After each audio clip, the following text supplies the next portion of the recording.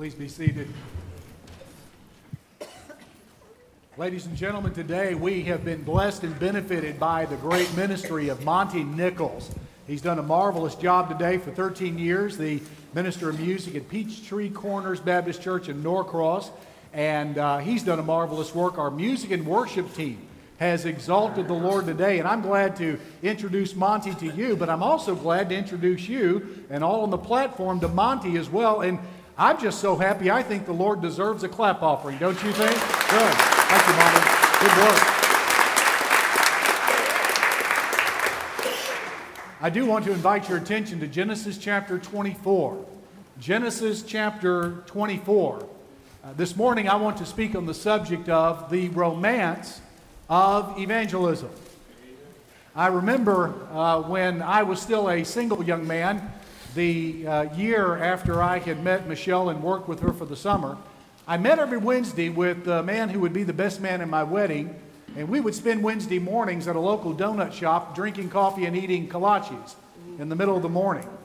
And if you've never had one of those critters, they're quite good. But in any case, we would spend really 2 semesters about every Wednesday reflecting on the previous summer. We had a powerful summer together, working a youth camp called Centrifuge in East Texas, at East Texas Baptist University, my alma mater.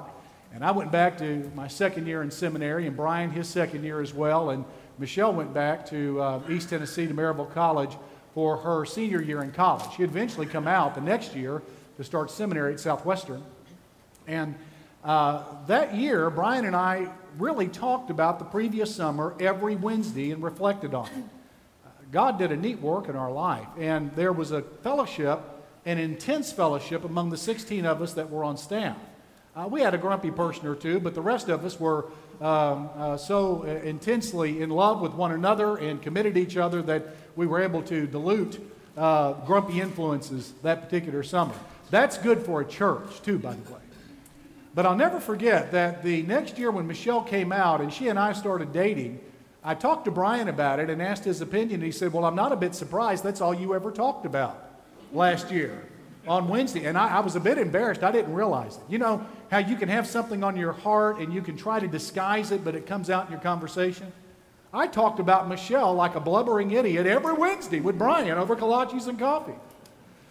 And he told me later that she happened to be over Brian's apartment one day and with a friend and some others there. And I don't know if she was anxious about finding a husband eventually or what, but he had her make a list of the things she wanted in a guy. And she listed off 10 or 12 things. And he looked at her and he said, David Mills is this man. Now, I wasn't. I think I matched 2 of the 12 things on the list. She wanted a fellow with black hair. You know, mine's pretty dark after cleaning up or getting out of a swimming pool, but otherwise it was turning loose and turning gray even back then. One was he wore cowboy boots, and I do generally do that or often do that, but he also liked country music. I don't like country music. At least anything after 1960. I don't appreciate someone singing about their third wife running off with his horse to Amarillo, Texas. So it's just not my kind. But in any case, what Brian did there is that Brian massaged the relationships real carefully and guided and directed us. And there's a very informal sense in which Brian played matchmaker in a very culturally appropriate way.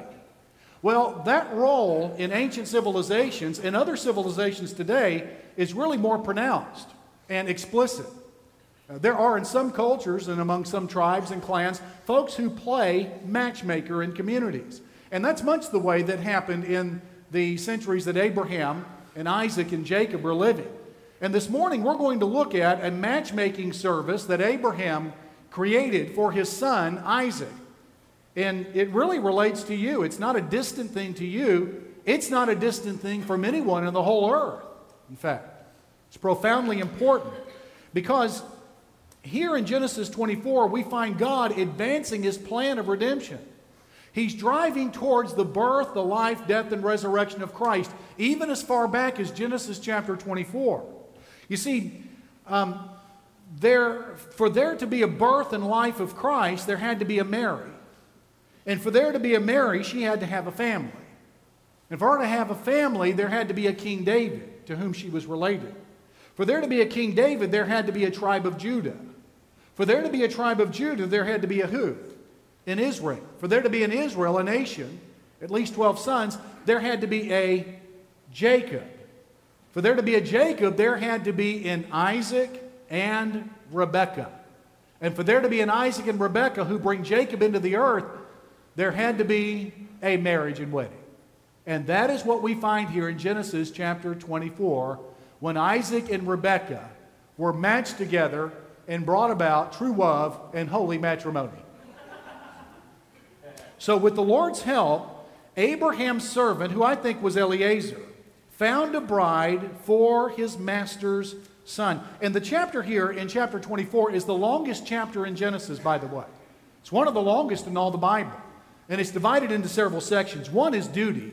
And in this chapter, by the way, the story is told and then the servant tells it again. And so the story actually appears twice in this one chapter. And for an oral culture where they didn't have copies of the Scripture, telling stories twice was often what happened in the Old Testament and in some other places. So there is first here a duty. Eliezer has the duty to do what Abraham wants him to do, and that is to go to the land, his original land, to find a bride for Isaac. That's in chapter 24, verses 1 through 9, and then retold in chapter 24, verses 34 through 41.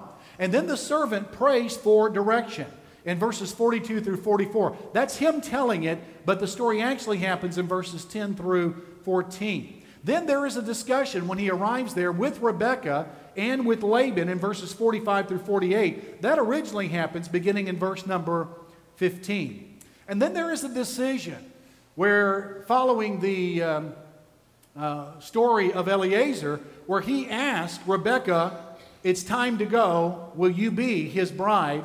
And they look at her and say, "Will you go with this man?" Verse 49 and 58, and verse 54 through 58. Then they depart and leave Rebekah's land for Isaac in verse number 61. And that's really told in verse 60 through verse 67. I want to read for you this morning verses 50 and 51, the culmination of the story, beginning in verse number 51. Then Laban and Bethuel answered and said, "The thing comes from the Lord. We cannot speak to you either good or bad. Here is Rebekah before you. Take her and go. And let her be your master's son's wife, as the Lord has spoken." And it came to pass, when Abraham's servant heard their words, that he worshiped the Lord, bowing himself to the earth. Now, what in the world does this have to do with evangelism? Well, it's really not far from it. We can use marriage as an image and an analogy for a couple of things in the Bible. One happens to be salvation, and the other happens to be evangelism itself. That is found often in Scripture: Isaiah 54, Isaiah 62, Hosea 2, John chapter 3, Romans chapter 7, 2 Corinthians chapter 11 as well. But in verse 60 of chapter 24, we have a direct link to the expansion of Israel and the legacy of Isaac and Rebekah in verse number 60. When Rebekah was to leave, they blessed Rebekah in verse 60 and said to her, "Our sister, may you become the mother of thousands of 10,000s, and may your descendants possess the gates of those who hate them." That is an expansion of Israel that Paul would pick up on in Romans 4 and Galatians chapter 3, saying that the expansion would happen not only ethnically and by natural birth, but would happen evangelistically through salvation and the new birth as well. The New Testament picks up on this expansion theme of Israel and applies it beyond Israel to the Gentiles, and thank God he did. That's where you and I benefit. But that's not all. There's also the notion of Israel possessing the gates of his enemies, which is an image for the King of Israel, the Lord Jesus Christ, who would be known as the Lord Jesus Christ, being King of kings and Lord of lords. So there is salvation and evangelism and eschatology all wrapped up in verse number 60. on the heels of this marriage between Isaac and Rebekah. Now, before we go any further, I want to ask and answer the question real briefly, what is evangelism? There's a very simple definition of evangelism I'll share with you today. We could make it rather complex if we needed to, and that would be appropriate in some cases. But simply put, evangelism consists of verbally sharing the salvation message of Christ with non-Christians, inviting them to trust Christ as Savior and follow Him as Lord. It is a verbal thing. Christian service and Christian example are good. They are necessary. They're one of the most urgent needs of the hour. But Christian example and Christian service are not evangelism. Evangelism consists of verbally sharing the gospel with non-Christians and inviting them to trust Christ as Savior and follow Him as Lord. So it's more than merely reciting the facts of the gospel, as important as that is. That is an urgent need of the hour.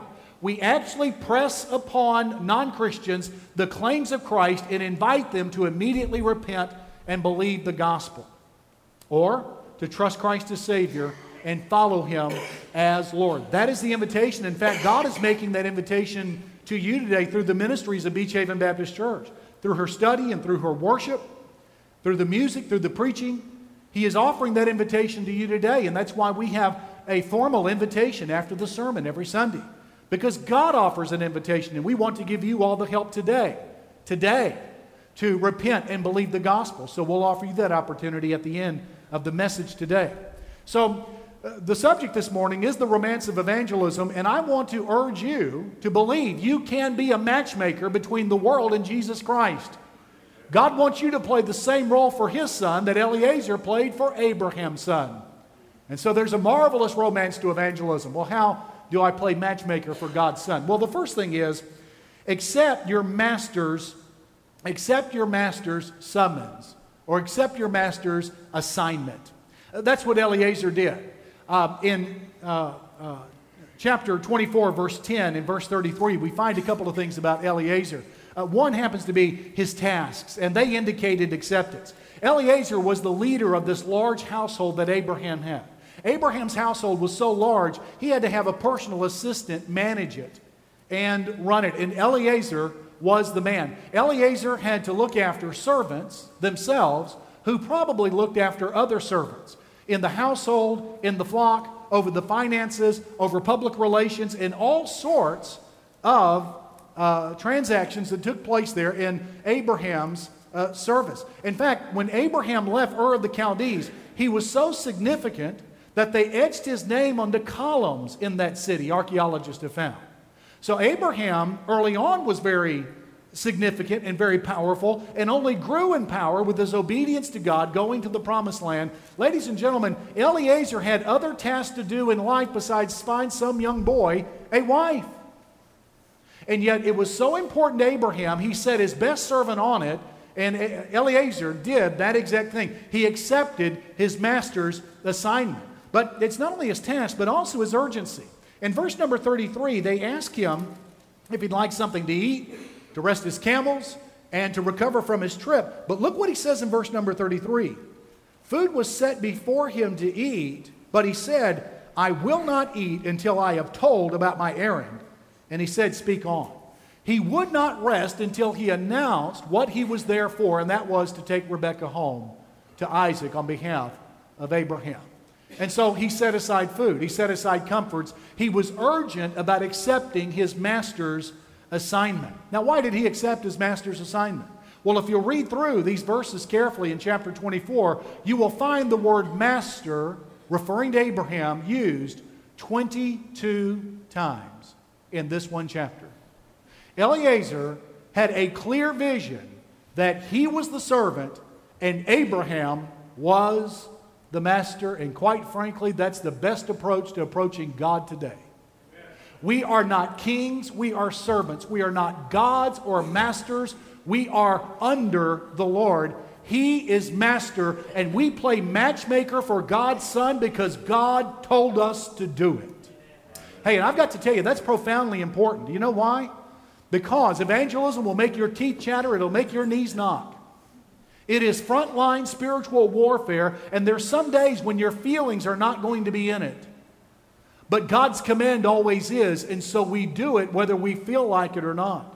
In fact, I've told you before, it's a lot easier to act your way into a new way of feeling than to feel your way into a new way of acting. We do not obey God merely when we feel like it. We don't praise His name, we don't tithe, we don't attend, we don't obey, we don't pursue holiness, we don't witness merely when we feel like it. We do it because He commanded it. We live for Him. We bow for Him, no matter how mischievous or stubborn or how undisciplined our feelings happen to be. We do what God wants us to do because He is the Master. We do what He wants us to do. So we match unbelievers with Jesus Christ because God is our Master. We're not here to live for fame, for fortune, or for personal satisfaction. We live to obey Him. Well, you know, that might be a little uncomfortable. Indeed, it will be. Hey, that's one of the best ways to mature a new Christian. Take them soul winning. You knock on a couple of doors or witness to a couple of folks on the street, and at the third one, 10 seconds before you meet somebody, you look at the new convert and say, now it's your turn. And I guarantee you, his or her prayer life will increase dramatically.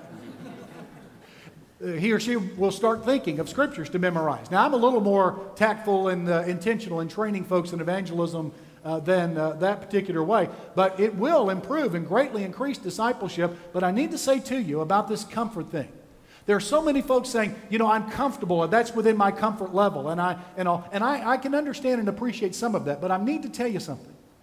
If our Christian life ever comes to the point where it looks like something other than a cross, it's probably not the Christian life we're living. The Christian life is intended to nail us on a cross and keep us there that we might die to everything we are. We are dead on a cross when we follow Jesus. And of course, what did Jesus say about the cross as it relates to us?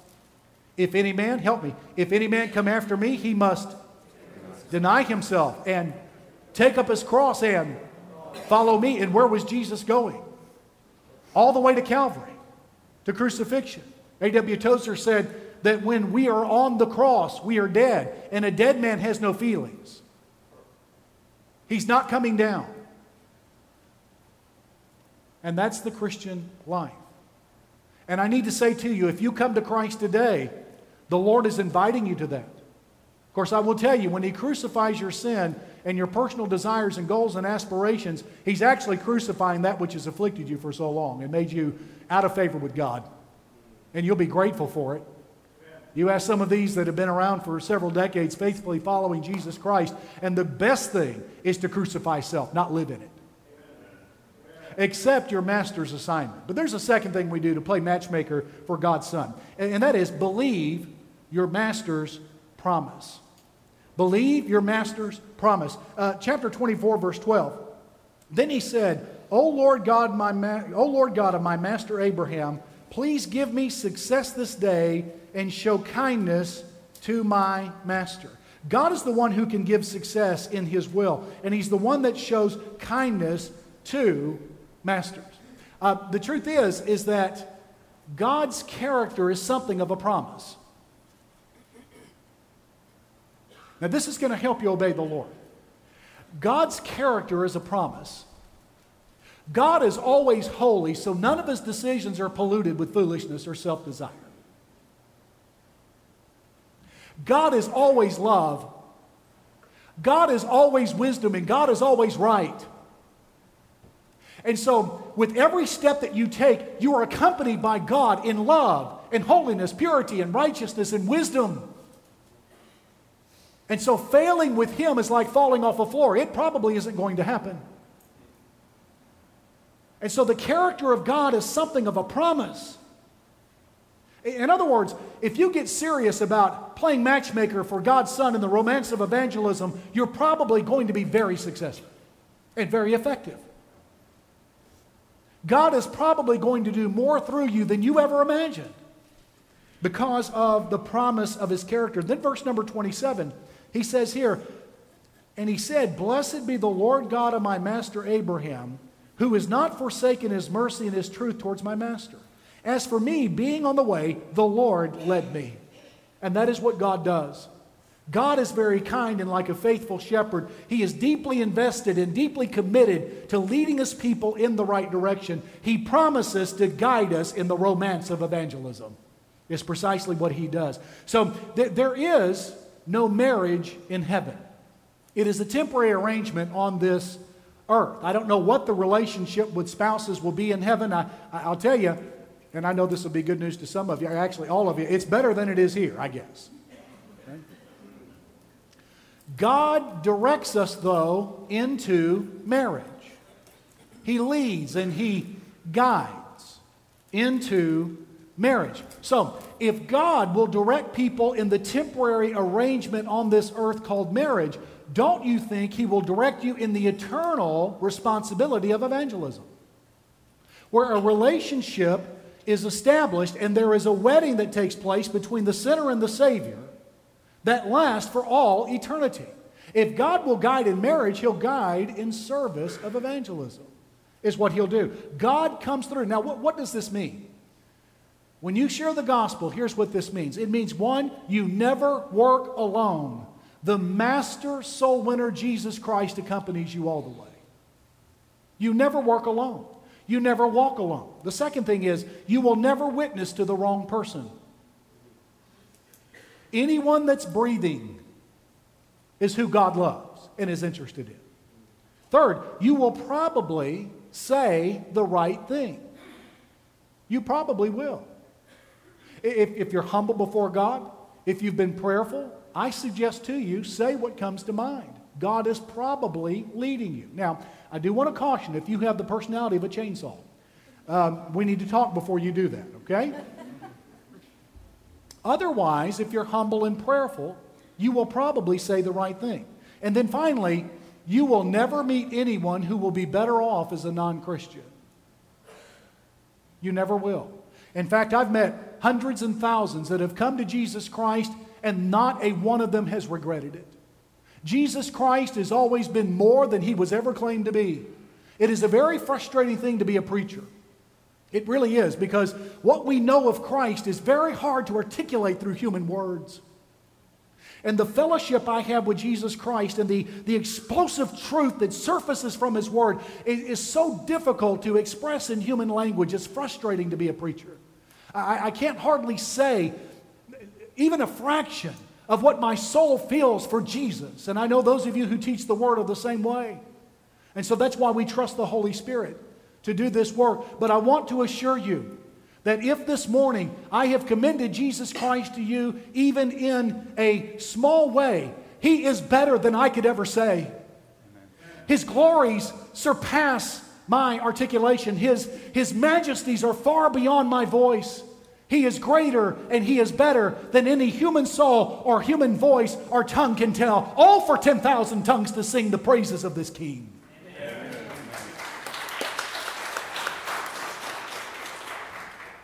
You'll never be better off as a non-Christian.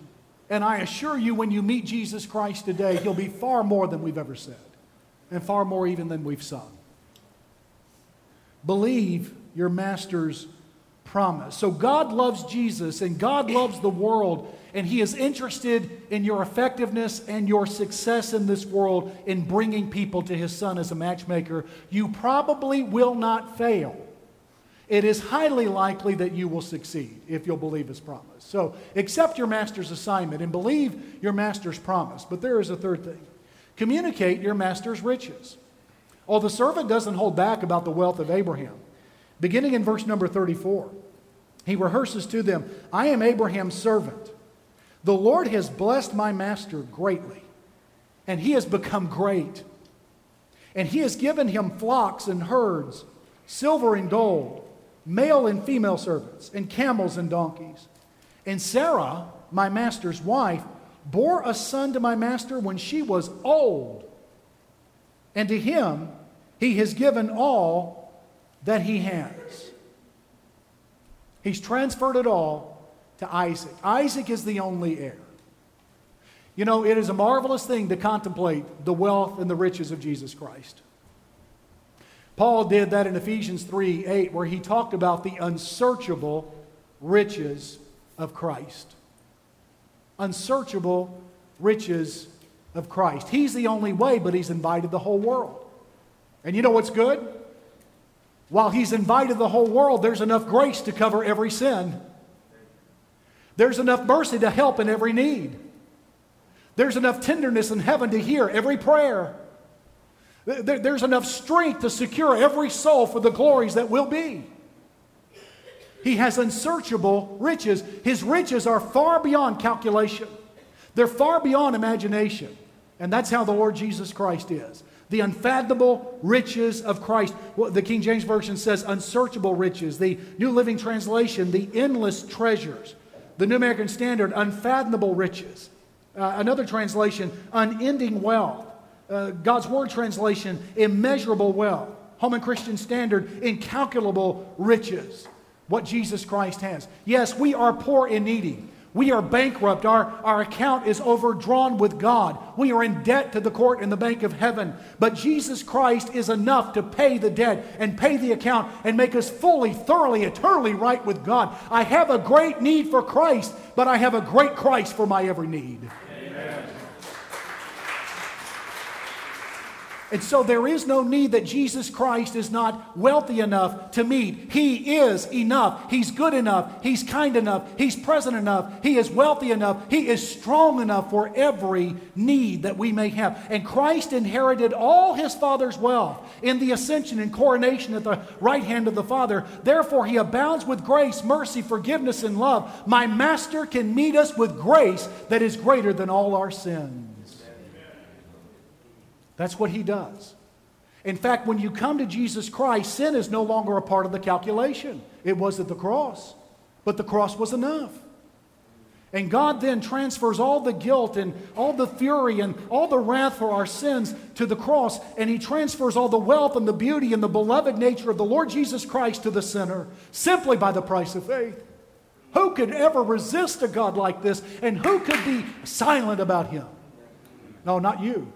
Not you. Communicate your Master's well. Then deliver your Master's invitation. In verse number 49, the invitation begins.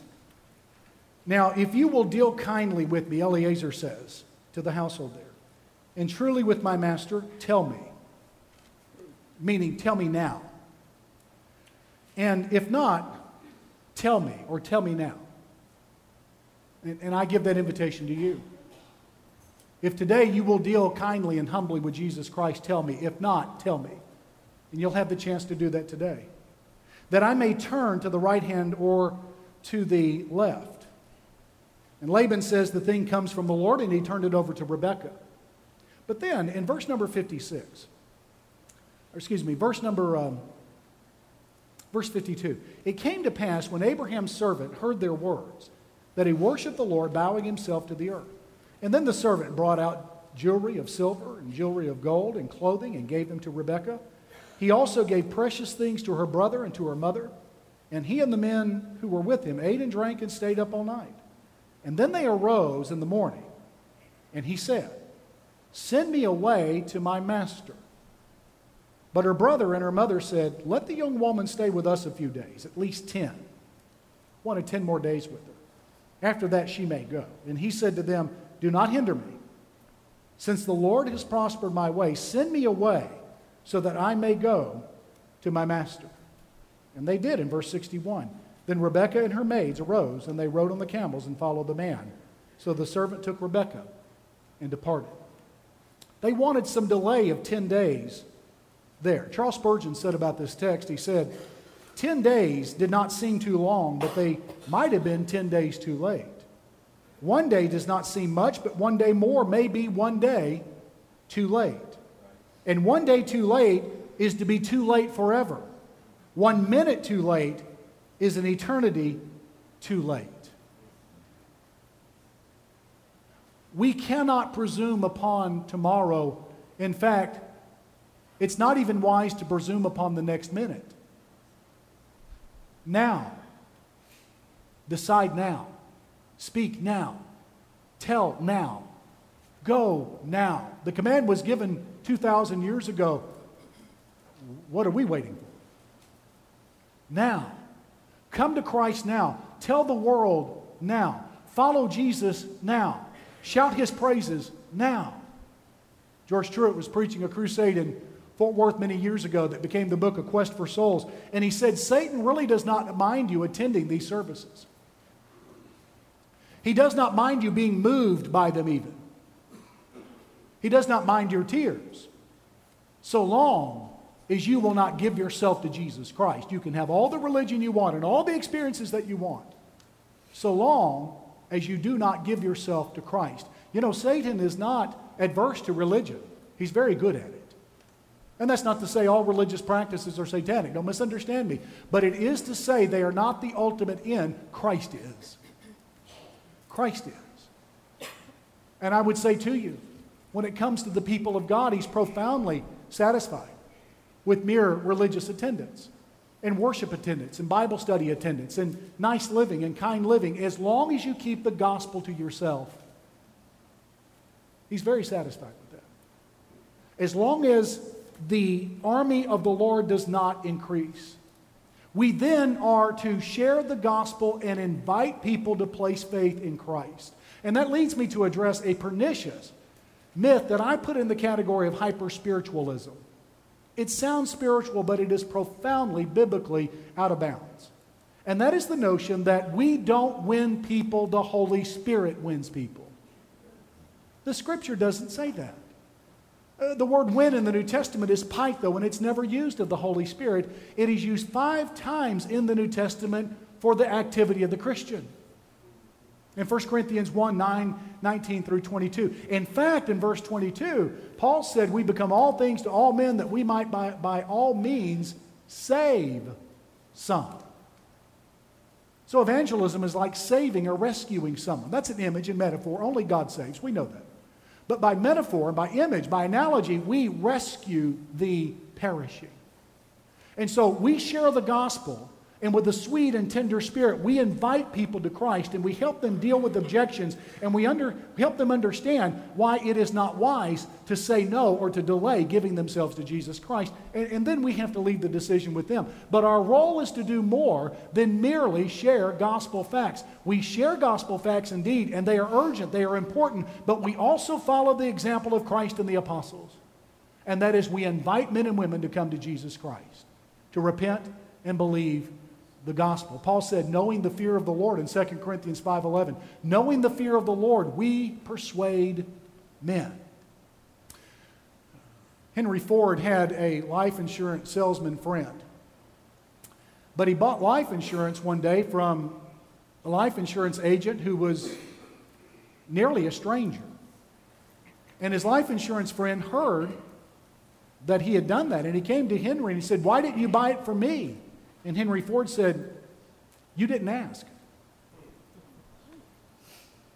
And the reason why so many have failed to win people to Christ is not because they're lousy Christians. It's not because theologically they're in error. If we can correct some of those areas, let's do that.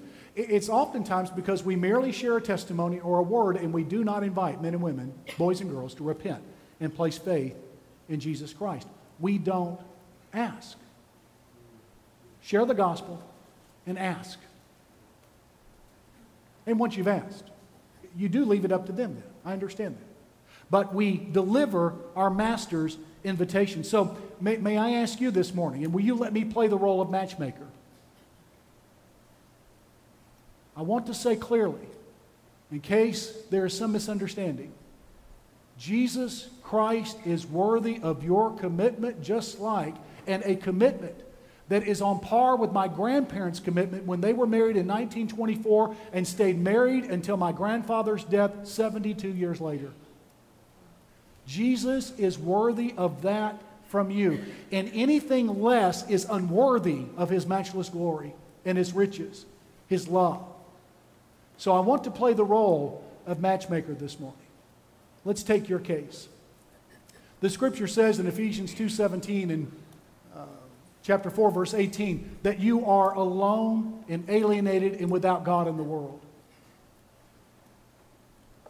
There is no Savior to comfort your soul that's walking with you right now. He'd like to. But sin has separated you from your God. And yet, there is a Savior, a Master, a Bridegroom, reaching to you and inviting you to wed your soul in eternity to Him. He's paid the dowry price by bleeding at the cross. And His Father was so pleased with Him, He raised Him from the dead. And He is alive. He has expended His life to get you. Let's treat Him in a worthy manner this morning. Let's treat Him in an appropriate manner this morning because of the sacrifice that He's given of His life. And He says now that what you do is you simply transfer your trust from yourself to Him. Ephesians 2:8-9 say, "For by grace are you saved through faith, that not of yourself. It's a gift of God, not of works, lest any man should boast." Jesus Christ is inviting you to join with Him and to become His very own. And I've got good news for you. When you wed yourself to the Lord Jesus Christ, Jesus does not have the word divorce in His vocabulary. He'll never leave and He'll never forsake you. He gets you and He holds on forever. And He is good enough, and He is strong enough, and He is kind enough, and He is here enough to do that and start it right now. Oh, Father, how we pray that You would work that great transaction in souls today. Please exalt Jesus in the repentance and faith of friends today. And we ask that You would give everything necessary and remove everything that hinders, that friends may come to know Him today and say yes to Him. Lord, we realize there are others that are contemplating where they will serve You. We pray You would guide them. And all those that You're bringing to Beach Haven would come. And Lord, others that are considering Your call to ministry and missionary service, would You do a neat work in them today? Please, God, pour Yourself out on behalf of Your beloved Son, the darling of heaven, and let Him be exalted in this moment today, and may we respond appropriately to Him. Now, in just a moment, we're going to sing a song. And let me be real clear about what we do here at Beach Haven. We will stand, and we'll start singing, and when we do, step out from where you are and walk down one of these aisles, and our staff will be here in the front. And we want to ask you to meet one of our staff, tell them your spiritual need, tell them what you need to do today, and they will help you. There's no magic to walking the aisle. We're just giving you some practical help today, and we want you to come. So quickly, let's stand together. Let's start singing, and you come.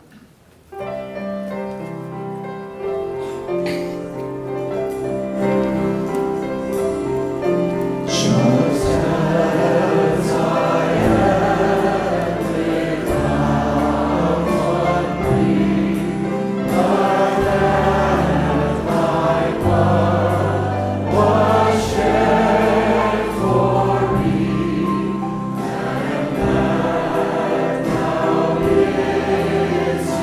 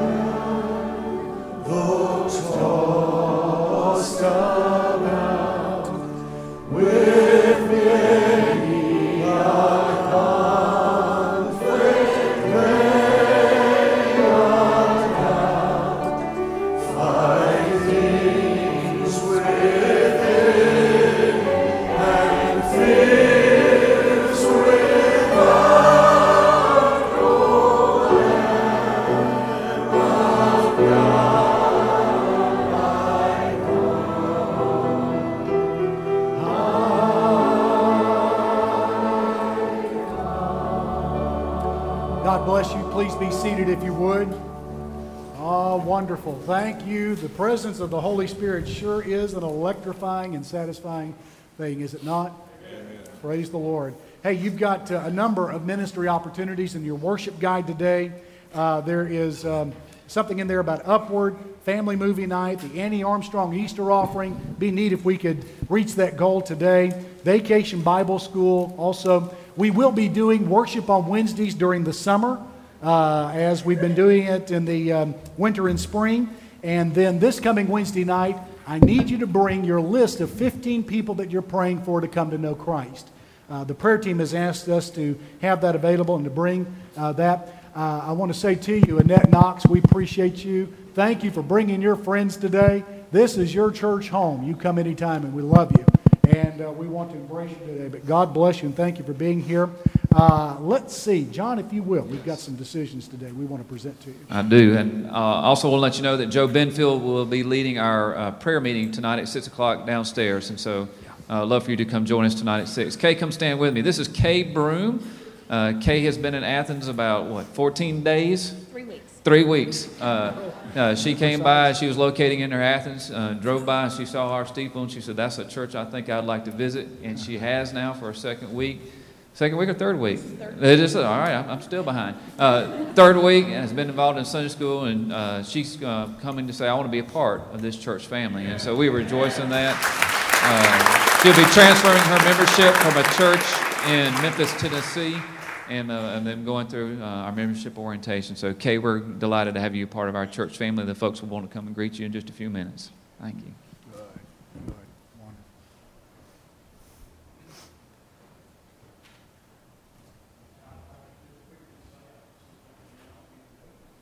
Wonderful. On? Okay. I'd quick to say that our own Annette Knox has brought a whole bunch of her friends. And Annette, thank you so much. And one of them, Crystal, has come down, and she came down, and I don't think she'd mind me sharing this. Crystal, you stand, please. Because she said, I want to unashamedly come down and rededicate my life to the Lord. I am a born-again Christian, but I've made some decisions. But she said, I want to rededicate my life. And she said it so, with such affirmation. And Crystal, we appreciate you. And thank you for that.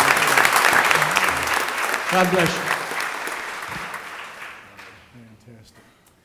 Let's see, Johnny, where? Johnny Harvey, come on up. And Allison, would you want to come on up as well? Good. Well, good morning. Good morning. If you don't mind, I'll take a moment and get my family up here and share a letter with you real quick on behalf of our family to you guys. So here we go. Family and friends of Beach Haven Baptist Church. I'm reading this letter to you to share with you about the vision and direction that God has given to me and to my family. As many of you know, my family and I have done our best when it comes to leading and serving from within our church, making disciples and evangelizing a lost, hurting world right here in Athens. Together, we've shared many triumphs and few obstacles in our time here.